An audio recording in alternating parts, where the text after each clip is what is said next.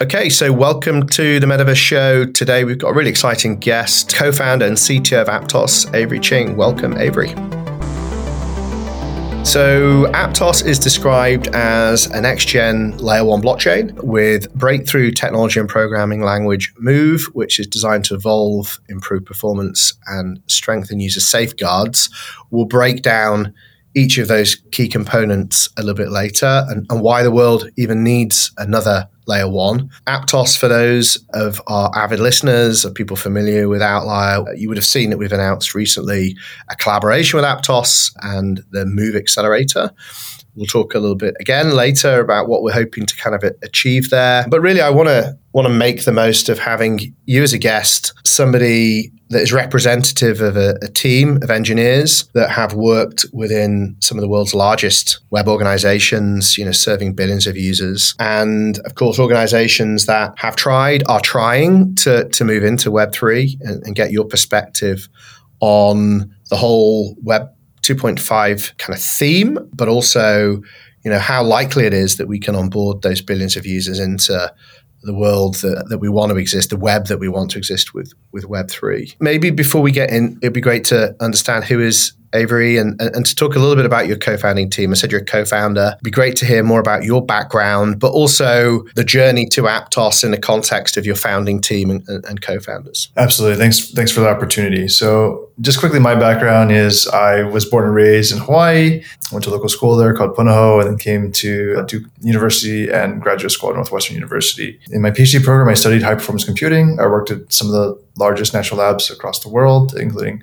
Argonne and Sandia and Los Alamos, where I helped develop supercomputing software to scale and support different kinds of applications such as protein folding and finite element analysis. After that, I went to Yahoo for work for 4 years on on web search, joined Facebook in 2011, starting with data infrastructure. I had also co-created a project called Apache Giraffe, which is a large-scale graph processing infrastructure that could do things like do PageRank, triangle counting, matrix factorization. At Meta, I was very lucky to work in the next 7 years on building out the technology stack for data infrastructure, developing our implementation of MapReduce called Corona, working on Hive, introducing Spark into the warehouse, as well as taking Giraffe and launching it as a product. When I left, I was kind of leading all the batch analytics teams and went to leave because there was a more interesting project going on in Meta at the time, which is called Libra, being spun up in the early days of 2018. And so in 2018, I joined this amazing team of senior engineers, researchers, scientists across many different disciplines, including programming languages, systems, consensus, security, cryptography, and we decided to build out a couple of different interesting stacks of technology, one of which was the Move programming language, a different way of thinking about how to write smart contracts and how to get fastest time to market in a safe and scalable way. And also the DM blockchain, which was a new technology stack to support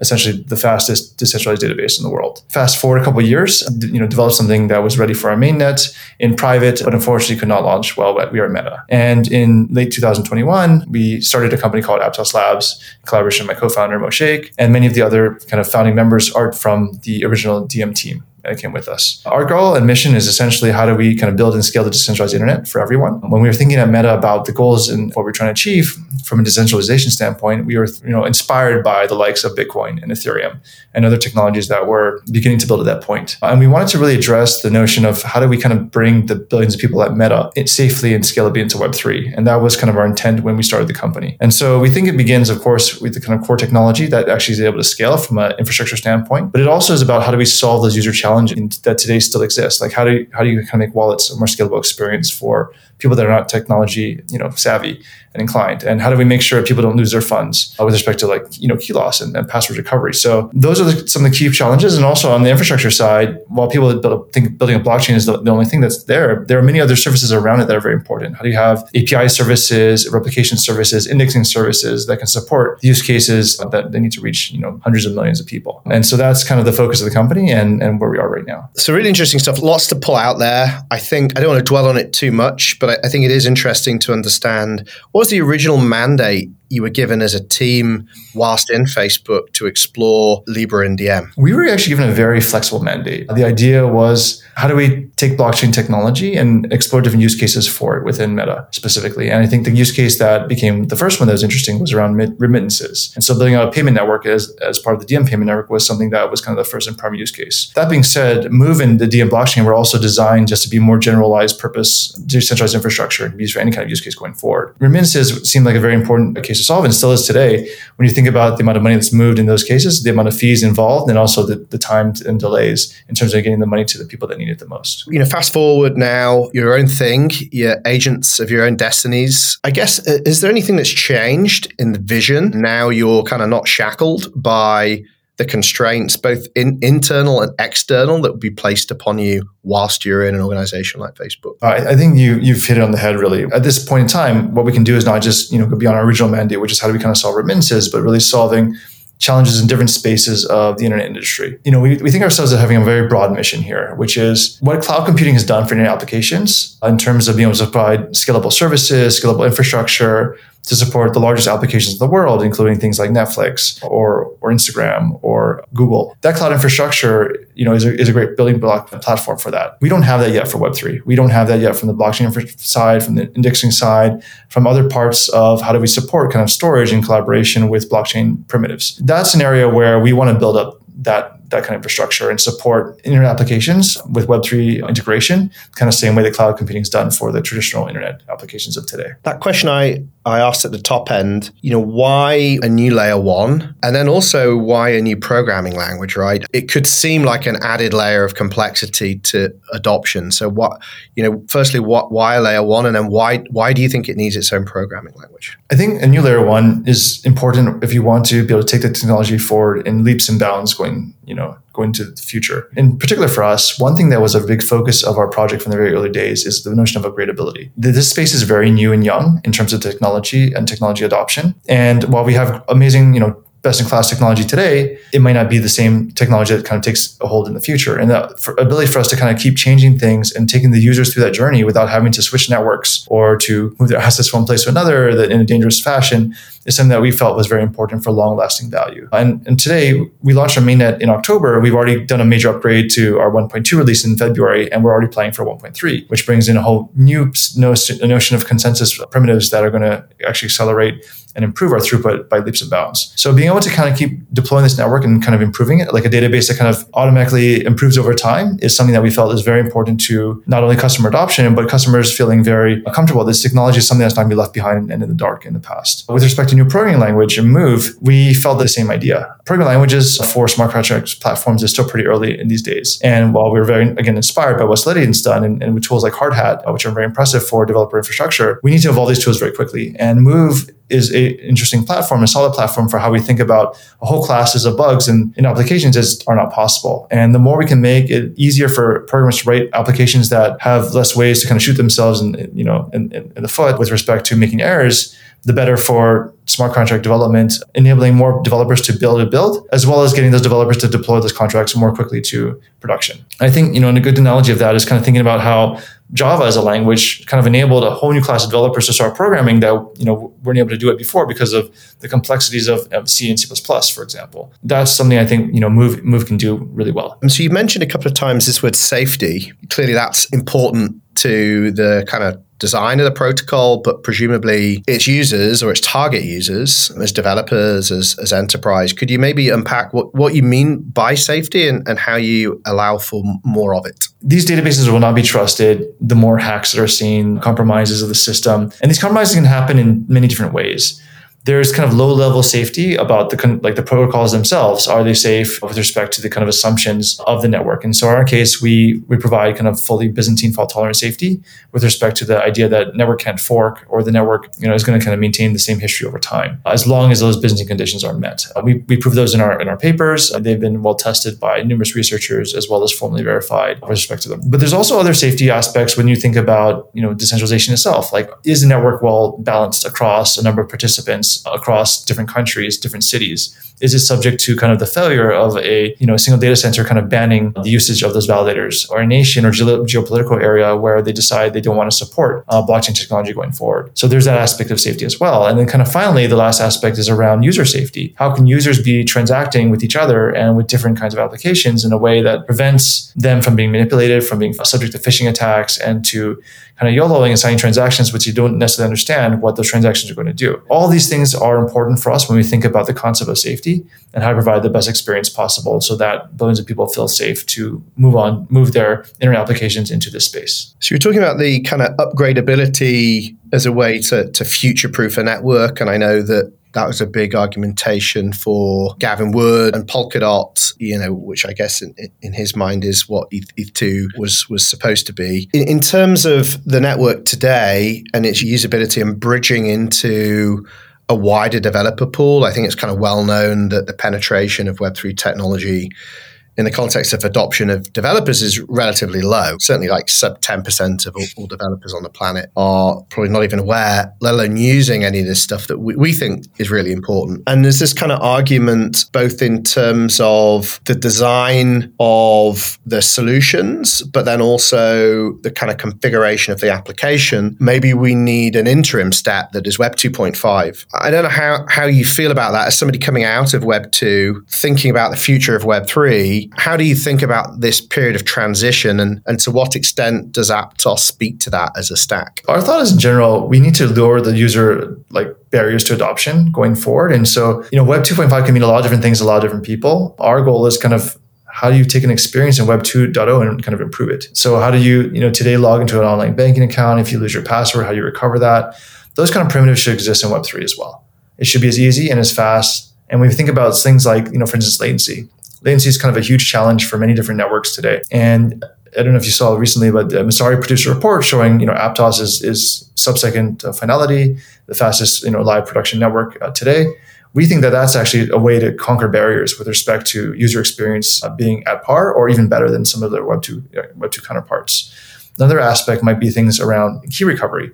Today, if you forget your password, you have a way to kind of recover your password, get access to your accounts, your banking funds, and all kinds of things like that. The same thing should be true in Web3, where even if you have a non-custodial wallet and you lose access to your key, or you forget it, or it gets compromised, how do you gain control of your funds again in a way that balances the control between you and a custodian, for example? And that's something you can do in Aptos specifically. There are quite a few ways in which we think about this journey of Web 2 to Web 3, but in some sense, again, our goal is to really exceed the experiences or at least be on par with them and providing the additional capabilities and utility that Web 3 brings to the table. So obviously this week of recording, recent news is that over at Instagram, the kind of rollout of NFTs is being postponed or pulled back. I don't have the full details at the moment, but what can we learn from that? And I guess, are there parallels to the whole reason why Aptos was spun out of Facebook? What can we learn more generally about innovating within big tech? But then perhaps more specifically, what do we think the challenges were in Instagram and NFTs specifically? I think in general, the big tech industry is going through a bit of an upheaval. We've kind of seen layoffs across the board in many of the largest tech companies in the world. And unfortunately, some of these projects like, the Web3 initiatives are being cut in a few of them. Now, I do, want to say, of course, as someone who kind of worked in these four initiatives, I feel a little sad. I also know that many other large industry partners that we've been talking to are very excited about this space. So I'm also very encouraged to know that it's not something that's happening across the board. Definitely in a couple of cases like this, we definitely see some changes. But overall, many of our partners that we talk to in different parts of the world are very excited about integrating Web3 technology in a meaningful way and are excited to push it forward. So are you kind of hearing your personal background as a developer engineer, and then also knowing, of course, that you've worked within this kind of social media, social platforms space. When you're thinking about the usage of something like Aptos, and you're thinking about that being able to handle billions of users, I'd be really interested to think about the kind of scalability component, beyond necessarily the speed. But then also, I'd be interested to think about how you're understanding what a Web3 social graph might look like. Can and should that be married with people's existing social graphs? And then also, if we're thinking about the usage of networks, might that increasingly need to be in an AI context? It's less about people using networks and it's more about AI and generative AI and agent-based systems that are going to be the end user of these things. But maybe we start with kind of the data and the scalability and work our way towards the AI component. I think those are three separate questions in one, so hopefully I remember them by the time I get to the third one. But at least the first point about scalability, it's definitely an important one. Again, the way the cloud scales, a blockchain should scale as well.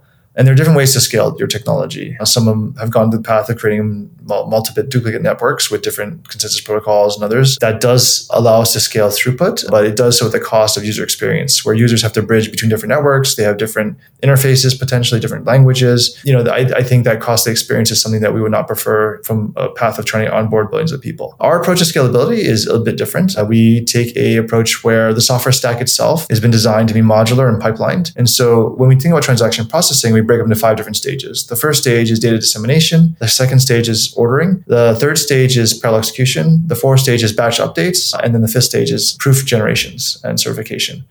And so by breaking these 5 different stages, each of these stages can run in parallel. That's a really nice concept. The other thing is that each of these stages can be done independently. And so by being able to split this work into different areas on the software stack, we can also scale out from a single machine into, say, multiple CPUs, SSDs, or hard drives in the back end, and also going to eventually multiple machines over time. And this ability then allows the network to kind of grow as the demands grow on top of it. And we believe this will provide a very good path in terms of supporting the largest applications in the world. With your second question around the social graph, you bring up a great point. I was very fortunate to be along the journey of Facebook scaling to billions of daily active users and with Instagram as well. And so is many of the other folks on our team. In fact, many of our team actually are from both those products and have worked on scaling those products to immense size. We are very fortunate to have that experience and leveraging that experience in terms of thinking about how we develop a social platform and some of the primitives is definitely something that we're excited about. And to those who might be building on Aptos, it's an area that we should definitely talk about if you're interested in doing. We don't have anything to announce in that space, but suffice to say that it requires a mixture of different things. One, of course, is going to be scalability from the point of being able to kind of put these connections on chain and support the modification of those corrections in a very fast throughput and low latency. But the other aspect is going to be with respect to how do we kind of maintain privacy between certain amounts of information that are being transferred between two different users or groups of users going forward.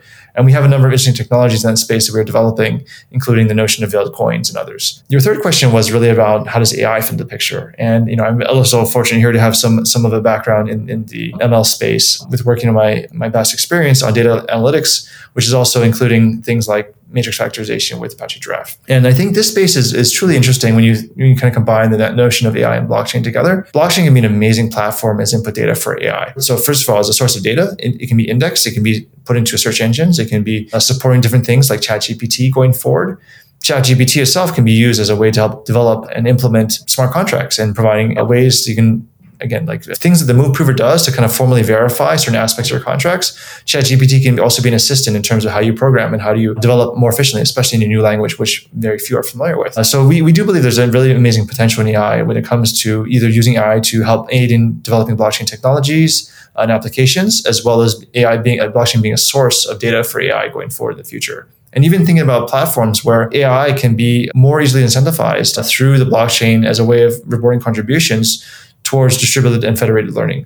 So there's just a whole host of activities that we think, are exciting in the spaces of social, of AI, of what we're doing in blockchain development. And we're excited to help see those projects make amazing progress going forward. Yeah, and I think it's really important for people who are thinking about Web3 applications to be thinking in that context, right? ChatGPT's fastest growing web app ever, first to 1 million, and then whatever the next level was, I think it's 10 million. And, in a matter of weeks, right? And I think that really points to the direction, the kind of speed, velocity of innovation and potential. And as you say, huge amounts of opportunity for how blockchain-like infrastructure can better enable AI, and in particular generative AI.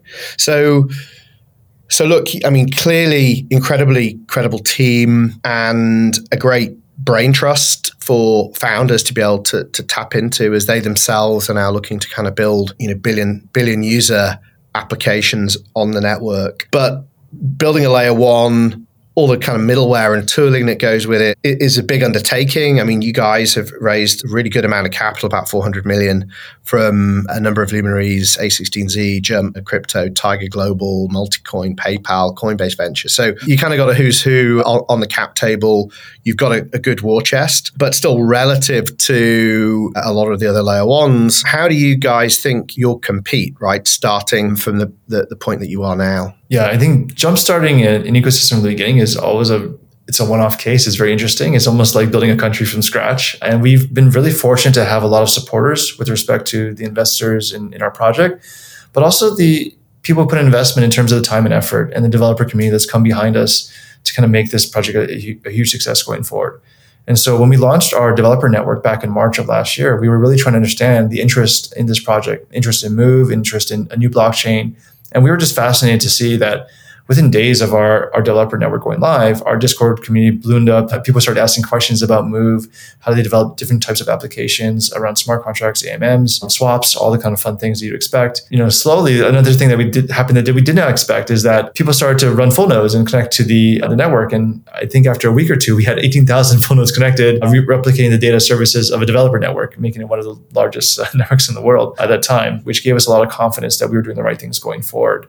And as we kind of saw that inspiration, we had a hackathon, a very small one back in May at our office to see like how developers would feel more hands-on and see what they could build in 36 hours. And there were developers that kind of came in actually from across the country and even outside of the country. And it was pretty interesting to see people with such excitement for something that, was new, wasn't launched yet, and just interested in learning more about Move and about kind of Aptos and what was formerly the DM technology stack going forward. People built amazing applications, games, marketplaces, wallets in that small period of time. And that also gave us high confidence that this was something that would hopefully change the world over time. And we had 3 different test nets that test different aspects of the system, and then launched our mainnet in October. And on mainnet launch, we had a very robust ecosystem launch with more than 30 projects going live in the first day or two. And now 5 months later, we've seen more than 100 projects go live and huge amounts of momentum, including our recent hackathon in Seoul, where more than 400 participants signed up for a space of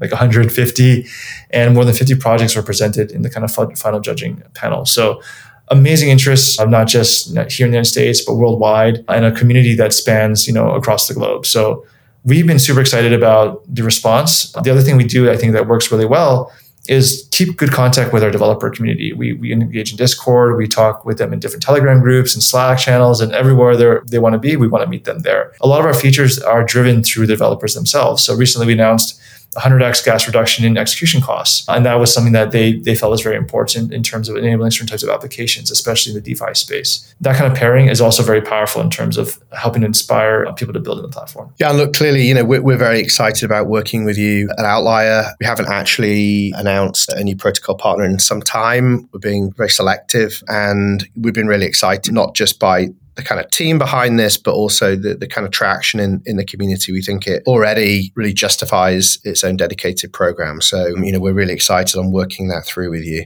So the program that we're going to be running, we're recruiting now. I think we're 1/3 or halfway through that recruitment cycle. It's going to be a 12-week program. It will take place in Palo Alto and be able to access kind of your brilliant team that you've got there and a network, provide 100,000 in funding. And applications will be open all the way in through until mid-April. So if you're building in a space or interested in building in a space, definitely reach out to either of us and apply. So for us, this is the first in-person acceleration program we've run since COVID started. And it's the first time we've done anything, effectively in the West Coast and Silicon Valley. That can be quite a controversial thing in the context of Web3, right? In the same way it wants to destroy Wall Street, there's a lot of talk about destroying Silicon Valley. So what do you think the role of Silicon Valley is in the future of Web3? And why do you think it's important that we're doing this in person in Palo Alto? It's a great set of questions. I'll answer like a little bit roundabout way, but definitely us being in person, being able to kind of work together as a team that knows each other very well for many, many years, and also a team that kind of built this technology for a long time, so very familiar with the stack as well, helped us to get to launch very quickly and be very productive. And so we think that we'd like to carry that culture forward as being like in person is very helpful with respect to developing things quickly. And so we are a remote-friendly company, absolutely. We have people across the world working on Aptos, but our ability to kind of come together and move quickly in terms of decision-making and also being able to build those relationships where people trust each other has paid off in huge dividends for us. And we love to take the same approach with you and Outlier in terms of having that team around us. We ran a kind of a first kind of in-house accelerator based on the team that showed up at the May Hackathon last year, and the outputs have been pretty incredible in terms of the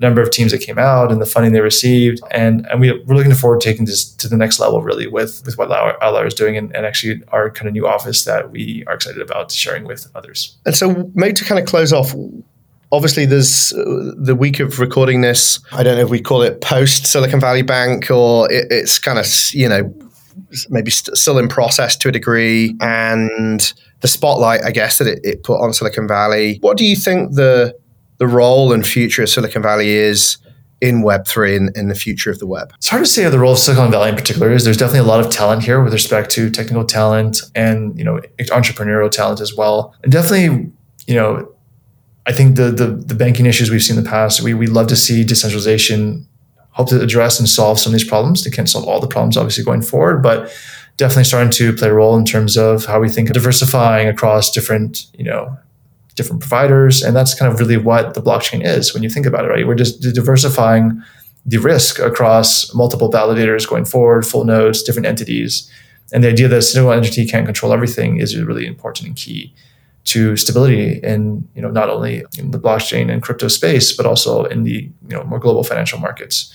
So we hope, this is going to lead to much more, changes going forward that support this kind of narrative and initiative. And so finally, what are you most excited about for this year? What are you hoping the kind of use cases are going to be built on Aptos, or even maybe highlighting some that are already happening that you're really excited about? Yeah, so there's definitely a lot of projects that are coming on board that we're excited about. I think more than 200 projects are building today. Then just some very exciting partnerships in some of the spaces that we've been focusing on the most. So the 4 areas that we've been focusing on have been the gaming space, the social media space, the finance space, as well as media and entertainment more broadly. In each of those, we kind of have some marquee partnerships that we're really pumped about. But I know we're running out of time, so just pick a couple. First, in gaming, we have Pixel, which is a AAA gaming studio out of South Korea that have built this Grand Saga title, which with millions of users on it, and they're developing a brand new version called Grand Saga Unlimited for Web3 built on top of Aptos, and taking advantage of Aptos' unique capabilities with respect to super high transaction throughput and being able to do things like on-chain gameplay. So that's one game that's going to be coming out this year that we're super pumped and excited to see. There are a lot of folks that are really pushing the narrative in that space. And because a lot of game platforms are just maybe not sure about Web3, they're adding little bits and pieces into it. And what we really love about MPixel is they're pushing the boundaries here with respect to things like proof of play and other aspects that are hopefully going to shape the narrative for all of Web3 gaming going forward. In the social media space, we're excited about our partnership with Ching with already more than 45 million monthly active users. It's already a viral hit in its own way. And the aspects of Web3 that they integrate with respect to being able to pay creators for their contributions, being able to build those relationships between creators and fans in a different way that's not possible without blockchain is something that we're really excited about. They've already got millions of users on the blockchain, and we're excited to see their growth on top of Aptos as they launch their next version of their application going forward. We also have a really amazing partner called Kid Labs who's developing ticketing solutions for different kinds of events. And the idea of kind of keeper distribution, which is what KYD stands for, is something that is going to be a new model with respect to event organization and how the event organizers connect more closely with fans and be able to offer things like loyalty programs directly, and also be an interface layer so that other third-party applications can build on top of that as well. So just a couple highlights of some of the applications that I'm excited about. There are many other things going on in different spaces. And we're also excited, of course, with the accelerator program we'll bring in the near future. Yeah, well, look, thanks for joining us. I think that, we're obviously very excited about the program specifically. And again, I would encourage people to apply at outlierventures.io/Basecamp. But I think just more generally, what Aptos represents for the industry at large, the fact that we are attracting people like yourselves from, deep in the bowels of big tech, moving over full time into the space, I think is great. It's a great testament to the maturity of the space, or the fact that it is maturing, should we say. And I'm really excited to see everything that happens on the Aptos network over the course of this year. So thanks for joining us, Avery. Thank you very much, Jamie. If you enjoyed today's podcast, please make sure you subscribe, rate, and share your feedback to help us reach as many people as possible with the important mission of Web3.